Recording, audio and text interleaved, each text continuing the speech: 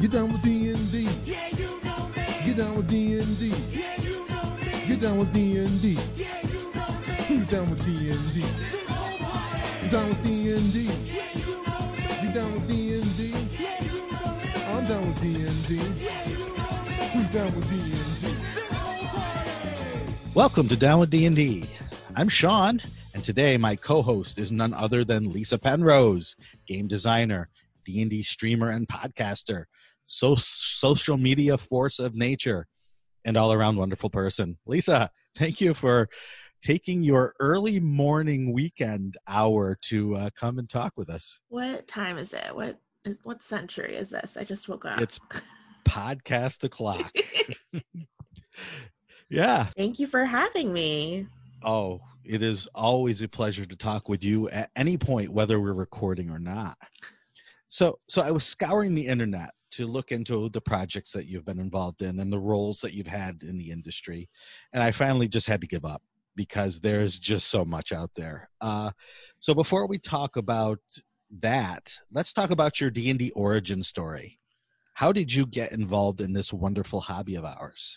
Oh, goodness. I feel like the last time I talked about my D&D origin story, I got to say that, I haven't been playing that long, but I think it's been 4 years now, maybe even 5 years. But I was between jobs and I was looking for something to do, and I accidentally started watching Critical Role. I think YouTube suggested a 4-hour video, and I was like, that's weird, but let's try it.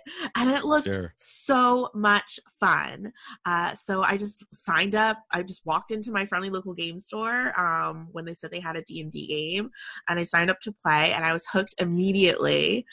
And I basically started playing D&D like it was my job. I signed up for every game they had. And I eventually ended up organizing their Adventurers League game night, just because I played that at my first con, loved that. And I kind of just really cannonballed into the deep end. Yeah. Is that something that's usual for you to kind of, first of all, walk into something completely new and be bold about it? And B, just to suddenly, okay, now I'm going to organize everything. I mean, yes and no. I do when I like something, I do tend to get very gung-ho about it.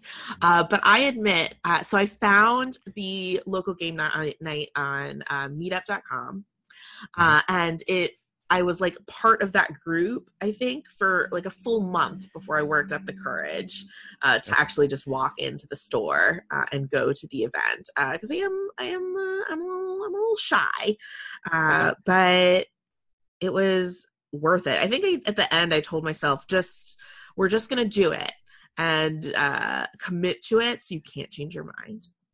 Yeah. I feel like we're similar in that way, in that we're probably very shy and very introverted. But we also recognize that if something's going to get done, somebody has to do it. Yeah. And so it may as well be us. Yeah. I mean, as far as the Adventurers League night went, I don't think I had Dungeon Mastered at that point. Well, I had Dungeon Mastered one game. That's a whole other story. But I tried to get all of the Dungeon Masters who are involved in the store to help me. I would be I will organize it, but you run the tables, and it'll be so good, and you'll bring in so many new players. It'll be great for the store. And no one agreed to do it. And so eventually I was like, okay, fine. I haven't really DM'd before, but we're going to start at level 1 with the players. That'll be easy enough. And so that's kind of how my DMing experience really started. I ended up taking that mantle on too. Wow. So then what was the path from 5 years ago, give or take, never heard of D&D, or never played, and all of a sudden, how are you now social media manager for Wizards of the Coast, and running the Adventurers League, or helping run the Adventurers League, and then the DMs Guild? What was that process? What was that path? Was that just, I am so into this hobby that here we go? I mean, kind of. I feel like it was a combination of a lot of things, and a lot of this happened very quickly to the point where maybe like the second year I was, or the year I started organizing for the Adventurers League, it really was a whirlwind. So part of it was that I felt very, very passionate as a local organizer. Even though I was still pretty new to the Adventurers League, I wanted like everything that I experienced at the convention. I wanted to be able to bring that to my local community, because a lot of them hadn't gone to conventions before. A lot of them didn't know about the Adventurers League. So, for instance, I played an epic adventure, which is this multi-table event where there were hundreds of people in the room all playing the same D&D adventure, and you interact with each other's tables. You're almost kind of like different squads going into war. It was like the coolest experience ever, and felt like the sense of urgency and the excitement. It was just great. And I was like, oh, all my friends need to experience this. And I think at the time, uh, Adventurers League was just transitioning to allowing local communities to throw epic events. Before it was like exclusively for conventions. And so I went onto the Adventurers League website, found the contact for epics, harassed Bill Benham until he would give me the files, and was like asking in like a Facebook group for tips on organizing. And through the first epic game day in my state. And that kind of introduced me to an even wider network of people from other game stores who'd been trying to get epics. Later told me they came to my event to just figure out, like, who's this person we've never heard of at this game store we've never heard of? And how did she get this event when we've wanted it for, like, years?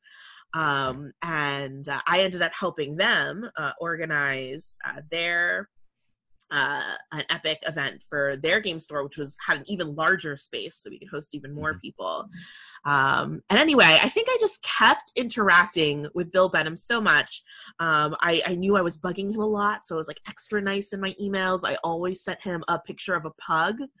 There would always be my email, and then there would be like, this is the pug version of my email, trying to capture the feeling of that email. Makes perfect sense. Yeah, of course. Yeah. And I think I was very enthusiastic. My emails had a lot of personality, that when Bill had an opportunity to recommend someone for something, he thought of me. So it almost kind of feels like sending emails with weird pugs and gifts was my version of going to drinks after a day at a con. Yeah. Networking. Yeah, it is. It's networking. It's just the 21st century version of networking, right?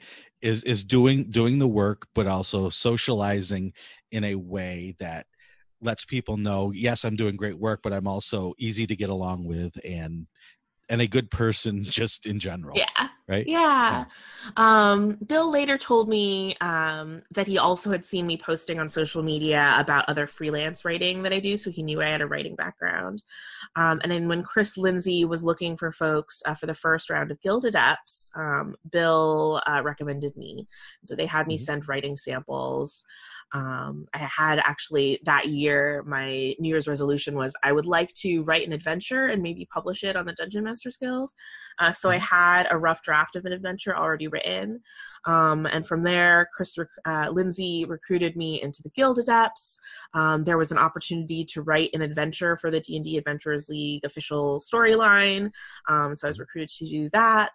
And then I learned that there was going to be an opening as a community manager for the D&D Adventurers League. So in the same year, they invited me onto the team for that as well. So like I said, it was a crazy whirlwind. And every little opportunity I got, I made the most of it. And I feel like that helped open doors for the next ones. For sure. So what writing had you done before that prepared you for for the Adventures League and for D&D writing? Goodness, it feels like the type of writing was so different from game writing, game design, but there's also overlaps in all sorts of writing. Sure. So I studied journalism in college, so I was a news reporter, and I think what I took from that was, there were two things. One, I was a news beat reporter, but I didn't have like a particular department that I was in. So I was writing everything from, sometimes I would take articles from police reports, or there was like a candidate for president visiting our city, and so I'd go cover that. Or there was a boat built like, from like ancient designs that was launching to sail across the ocean, and I would go to that event. And you kind of learn to learn. You learn to like go talk to people and become an expert on something really fast. So I feel like those skills have helped me so much in life. But learning to write for D&D and read other adventures and be able to like break that down and learn from that really helped. And I think the other thing was learning to write on deadline and to write within constraints. Really, really helped, especially for writing D&D professionally. Yeah. Well, I mean, and I've made that point a lot, but you bring it up again. Good writing is good writing. It doesn't matter what sort of things. If you can rub two words together and start a fire, whatever, whether it's poetry or technical writing or whatever, if you can do that, then you can learn any kind of writing, because there's just that basis of language and clarity of thought translating into action that is so necessary in any writing. That's so evocative. Rubbing two words together and starting a fire. I love that. Yeah, I teach writing, so I have all these little ones. Well, that's great. So then what has it like now, 5 years removed, now you have your paws in so many different projects, so many different areas of role-playing games.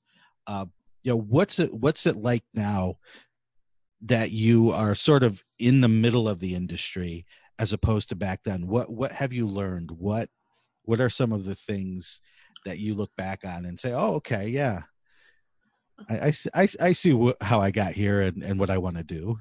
Yeah. Oh my goodness.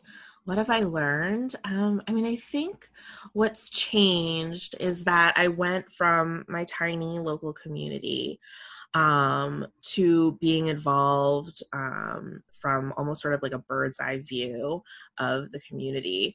And I've learned just how many different people and play styles and different individuals like make up this really vibrant and diverse fan base. And so I've learned, I have an appreciation of that. And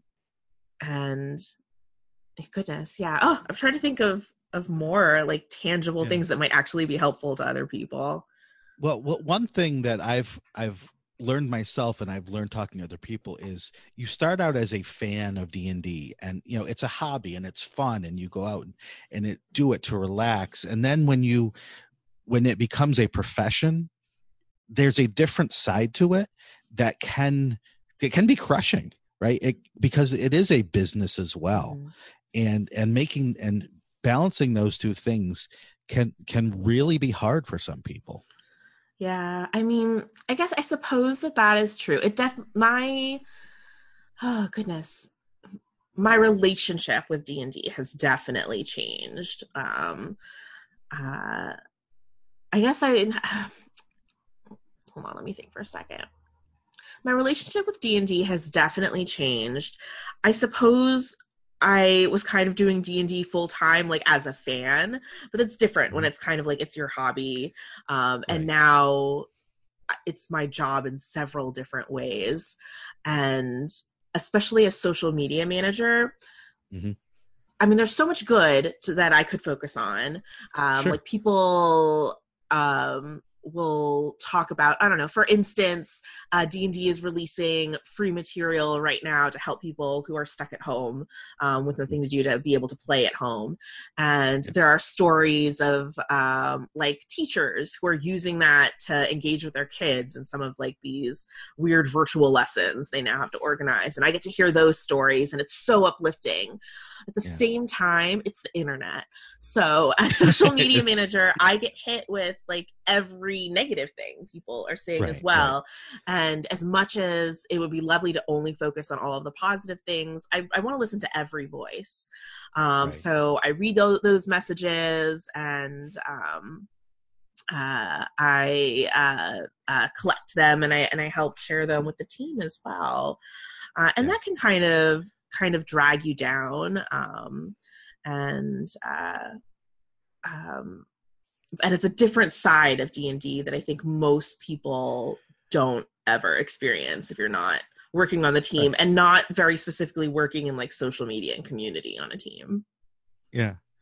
I feel like some people don't realize that, you know, it is hard sometimes to work in this industry, because you dream about getting your thing published or being the one to, you know, share the great stories, and there is a work aspect to it that you can overcome with all the good that's done, but it's also, you know, the best way to describe it is, you know, when I put something up on the DMs Guild and I have a question, I reach out to you, and it's not always, you know, roses and sunshine. Sometimes it's, hey, this isn't working, or I screwed up and I need you to fix it. And I think back to my days of like customer support in software, and I'm like, all right, now I'm the person that's reaching out to Lysa, as I was the one that people were reaching out to me. And sometimes I had to say, you know what, we messed up, and I'm going to try to fix it, or, you know, this is something we just can't do. I know you want it, we just can't do it. So, you know, I feel bad for you when I, as the, you know, creator at the DMs Guild, have to reach out to you and say, what's going on? You know? Yeah. The other thing that I just thought of, so the other aspect is I'm a streamer as well, and a showrunner for these streamed games. So most of the D&D I play now is live with people watching it. And my ongoing campaign is Tales from the Mists, which is D&D, the D&D Twitch's Gothic Horror Ravenloft show. And so that's my like ongoing campaign. And it's a really different experience playing D&D for a show, because there's an aspect of like, well, you're not just playing for yourself, you're also an entertainer.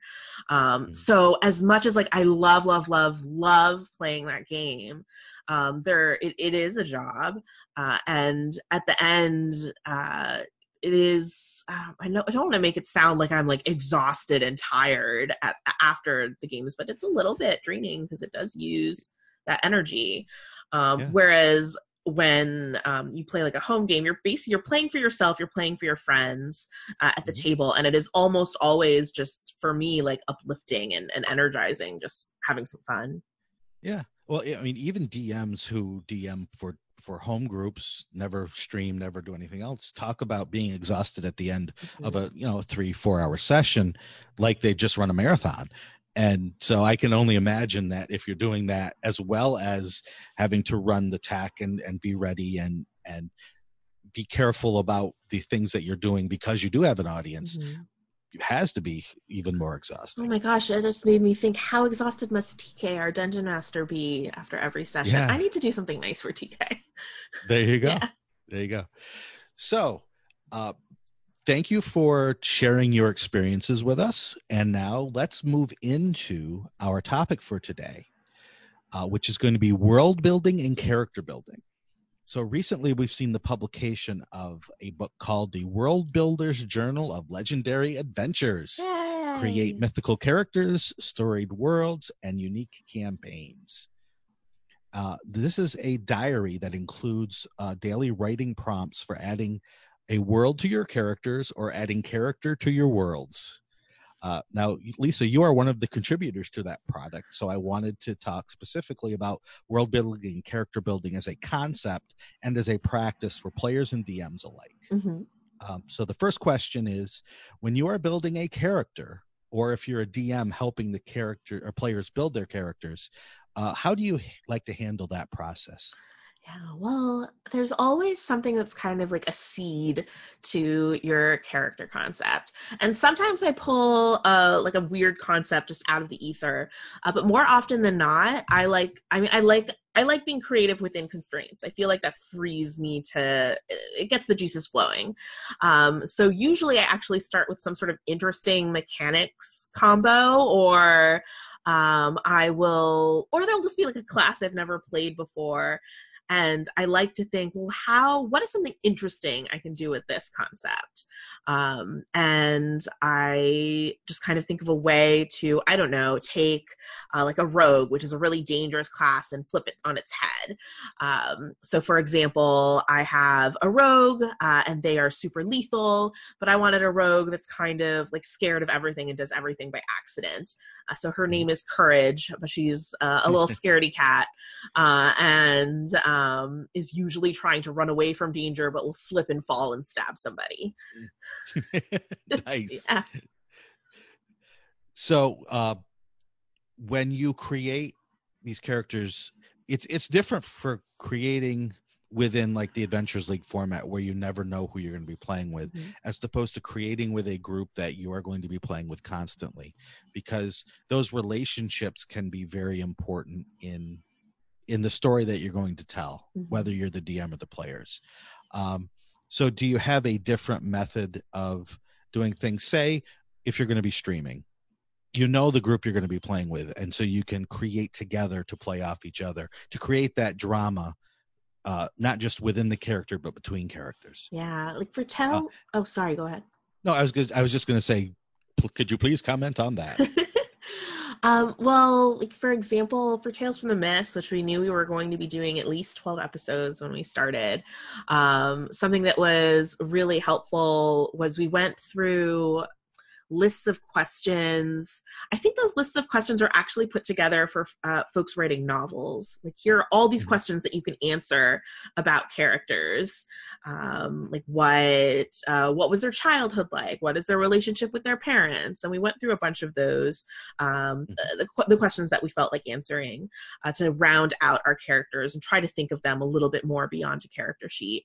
And then our dungeon master, TK, also put together a list of maybe like 10 questions to understand like our character's biggest fears, what would make your character betray the party, those sorts of things. And then all of us were sending each other like secret messages, asking about our characters' like specific relationships with each other, and planning ahead of time. Well, what's an interesting twist that might happen? And like, even if we know what it's going to be, it'll be like really fun and satisfying for the audience.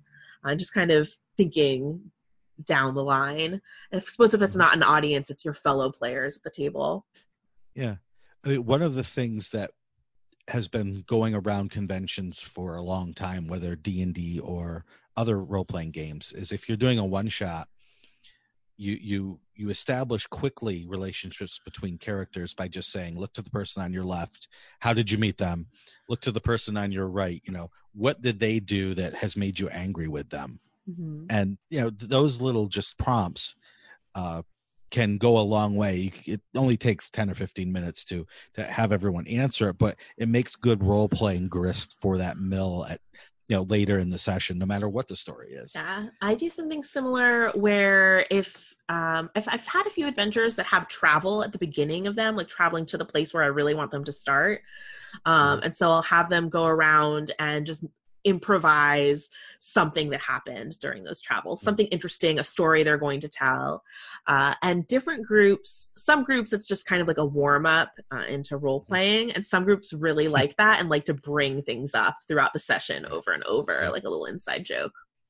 Right. And some groups would spend all 4 hours just doing that before you even get to the adventure, which is fun, as long as everyone's enjoying it. Hey, free-form role-playing has its place for sure. So when I teach creative writing, I like to tell my students very early that there are different worlds, even in our real world. So whenever you're writing anything, literary fiction or popular fiction or even genre fiction, you have to create the world using your words. So for DMs that are trying to create their world using words, what advice do you have for them? Whether it's, like some of the prompts that were written in this book, or just something that's helpful for them to see that and accomplish that task. Oh, I feel like, I mean, the real world might not be as simple as this, but if you're creating a setting, or a continent or whatever, I feel like starting with like 3 adjectives that would describe that world is helpful. Again, kind of creating constraints to be creative within. So you could say like for Eberron, for instance, saying that it's like steampunk or pulp action, and kind of getting a feel for what the genre of the world is going to be.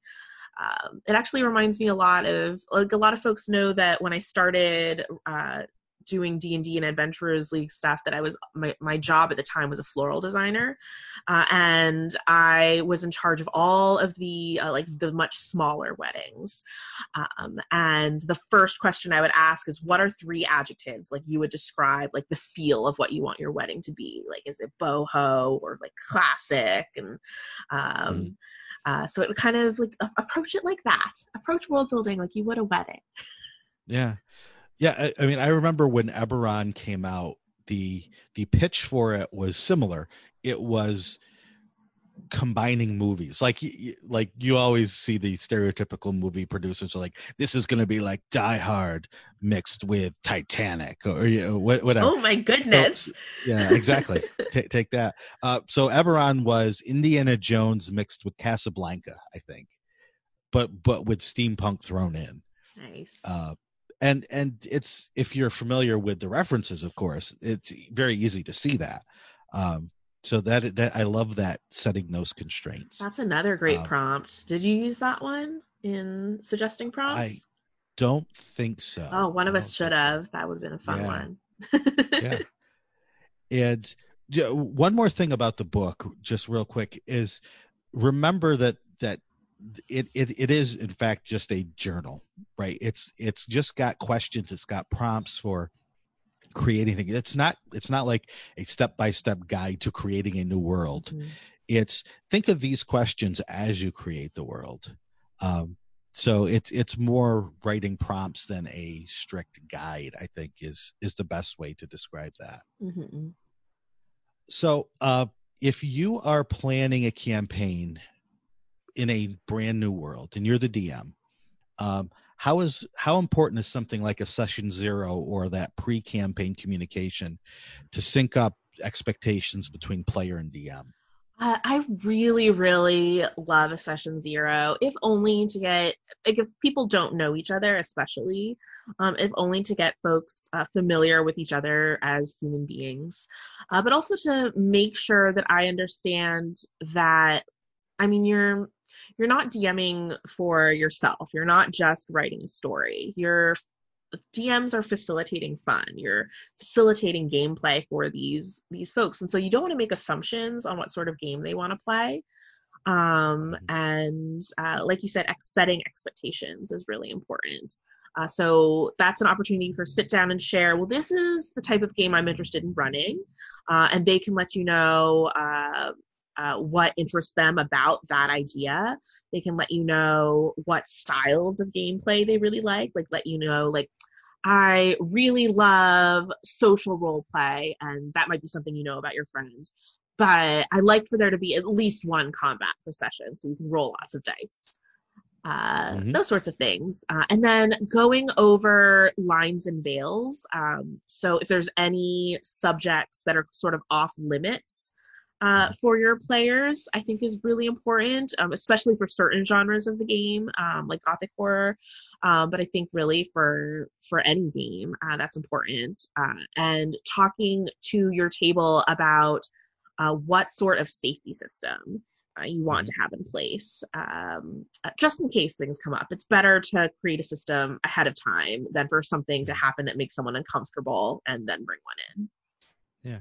If you were going to create a world that you were going to publish without knowing a specific set of players, how would you handle topics that may be that may cause things people to be uncomfortable with? Would you avoid them completely? Would you give a warning, in maybe a sidebar saying, we're using slavery in this world, but think about these these issues as you use it? Yeah, gosh. I mean, I feel like I have so many personal opinions about things that are in the real world that you don't need to have in a fantasy world for it to be compelling. But if I were going to create a world that had potentially had those sorts of systems or that sort of subject matter, I think what I would probably do is make sure that there is a section at the start of the book about safety tools, because I want to make sure if I'm proposing this this setting that could make people uncomfortable, that the dungeon master or game master is for sure having that conversation with their players. And I think there's a lot of game masters who don't know about safety tools, or that those are, or how to have that conversation.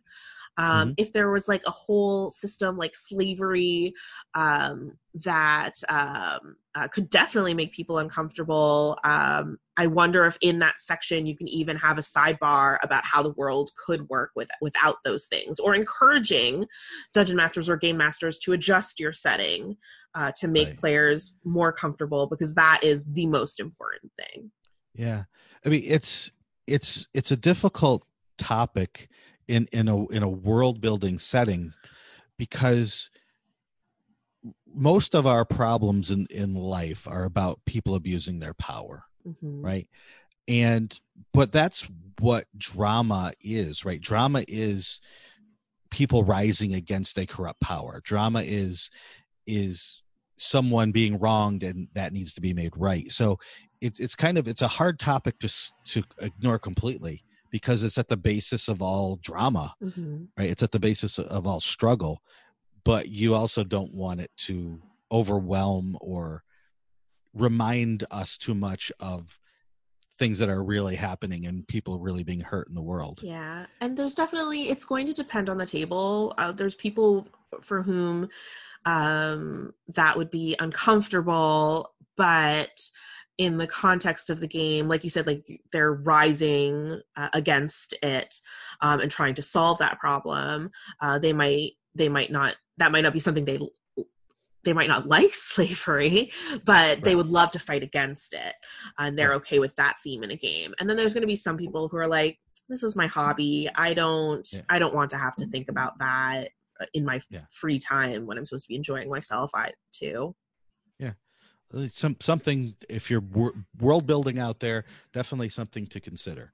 And one more thing I want to mention in terms of world building, and Lysa, you can tell me if this is your experience as well. When people build their own world for D&D and they want it to be very different than Forgotten Realms or Greyhawk or Dragonlance or those kind of typical fantasy things, they tend to start way up here in this nether realm of ideas, and they sort of forget that the only place that the characters and players are interacting with their world is at an encounter level. So when you're doing these overarching frames for your world, always be thinking, if I put this in place, how is that going to be cool for a character and a player when they're interacting with a merchant, right? If you can't show that in an encounter, then it's probably not something that's going to be great for your world as a whole.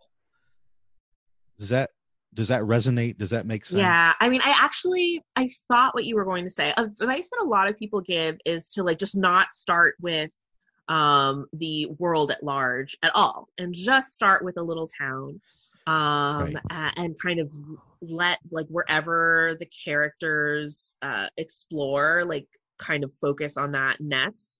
almost sort of like in a game when there's a mini map and like as you move, you kind of fill in the mini map, kind of like world builds like that. But I'm a player who actually doesn't like a complete sandbox. I kind of like to know what like the overarching plot is, so I can use that as something that guides where I go.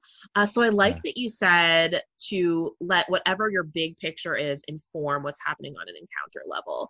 So maybe don't build like an entire pantheon and the entire continent map and spend all your time doing that, but know that like what the world is dealing with is that there is some big bad evil guy in a volcano somewhere who is corrupting I don't know, all of the deer in the land.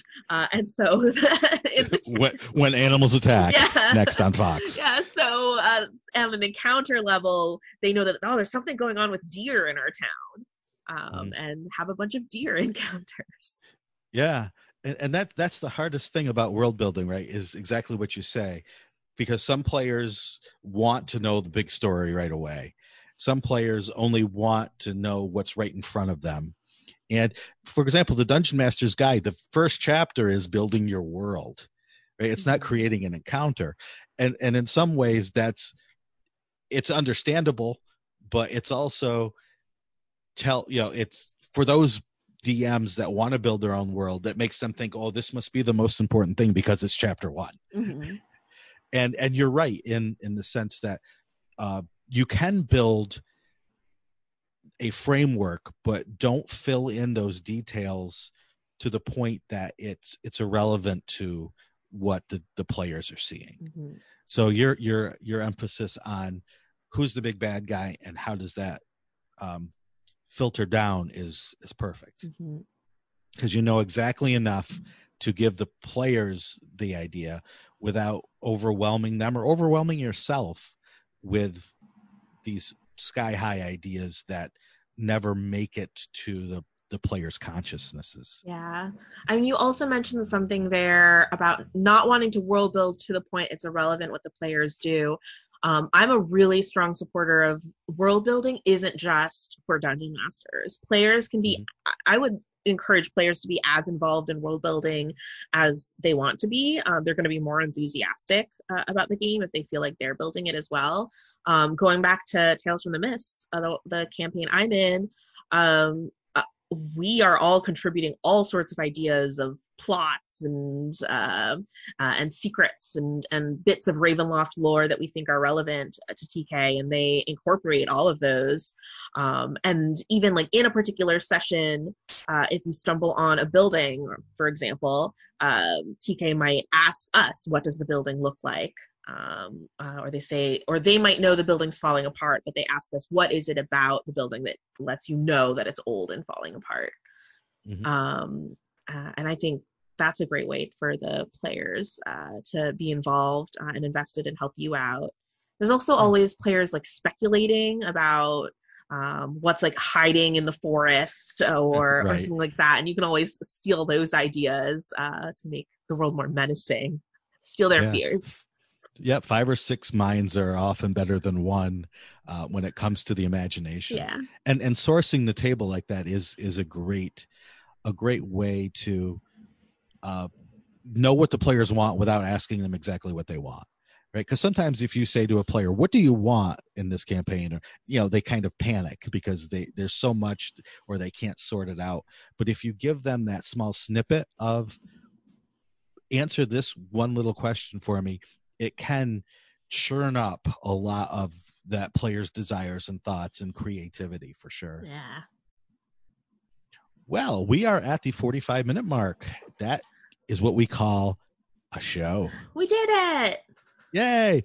So thank you for helping us out here, Lysa, to talking about world building and sharing your experiences with us. Oh, this was so fun. And I'm going to also thank some of our patrons for giving us the financial means to stay on the air.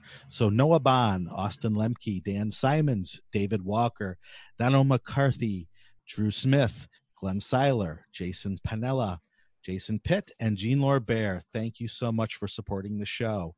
And if you would like to support the show, you can by going to patreon.com/MMP, where you can give us a couple bucks a month to help us pay for our hosting costs. And if you do, you get special content from Down with D&D, from Misdirected Mark, and from Pandas Talking Games. If you can't afford to help us with money, that's okay. We understand. If you could just share the news of Down with D&D with folks on social media, that would be wonderful as well. So, Lysa, speaking of social media, where can people find you and your work? You can find me at Lysa Penrose, Lysa. Lysa spelled with a Y, then Pen, then Rose. On basically all of the social media. I do a bunch of D&D things. So if you like D&D or Animal Crossing or witchy things, give me a follow.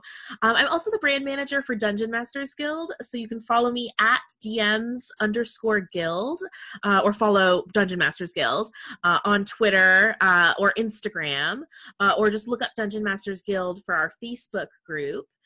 Right now, I believe when this episode releases, there are days left to support our charity bundles.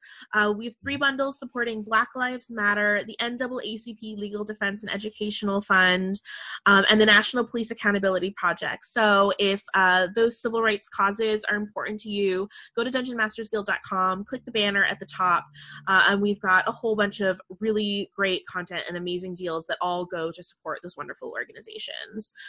The last thing I'll mention is that I'm also the host of a podcast called Behold Her Podcast that spotlights the femme gamer experience. So give me a listen at beholdherpodcast.com. Wow, that is a lot to take in, but all so much worthwhile. You can follow me on Twitter at Sean Merwin, or you can talk to me on the forums at forums.misdirectedmark.com. Down with D&D is a Misdirected Mark production, the media arm of Encoded Designs. Hey, Lysa, what are we going to do now? Let's go befriend some monsters. Woo! Perfect. Yay! Get down with D&D. Yeah, you know me. Get down with D&D. Yeah, you know me. Get down with D&D. Yeah, you know me. Who's down with D&D? This whole party. Down with D&D. Yeah, you know me. You down with D&D? Yeah, you know me. I'm down with D&D. Yeah, you know me. Who's down with D&D?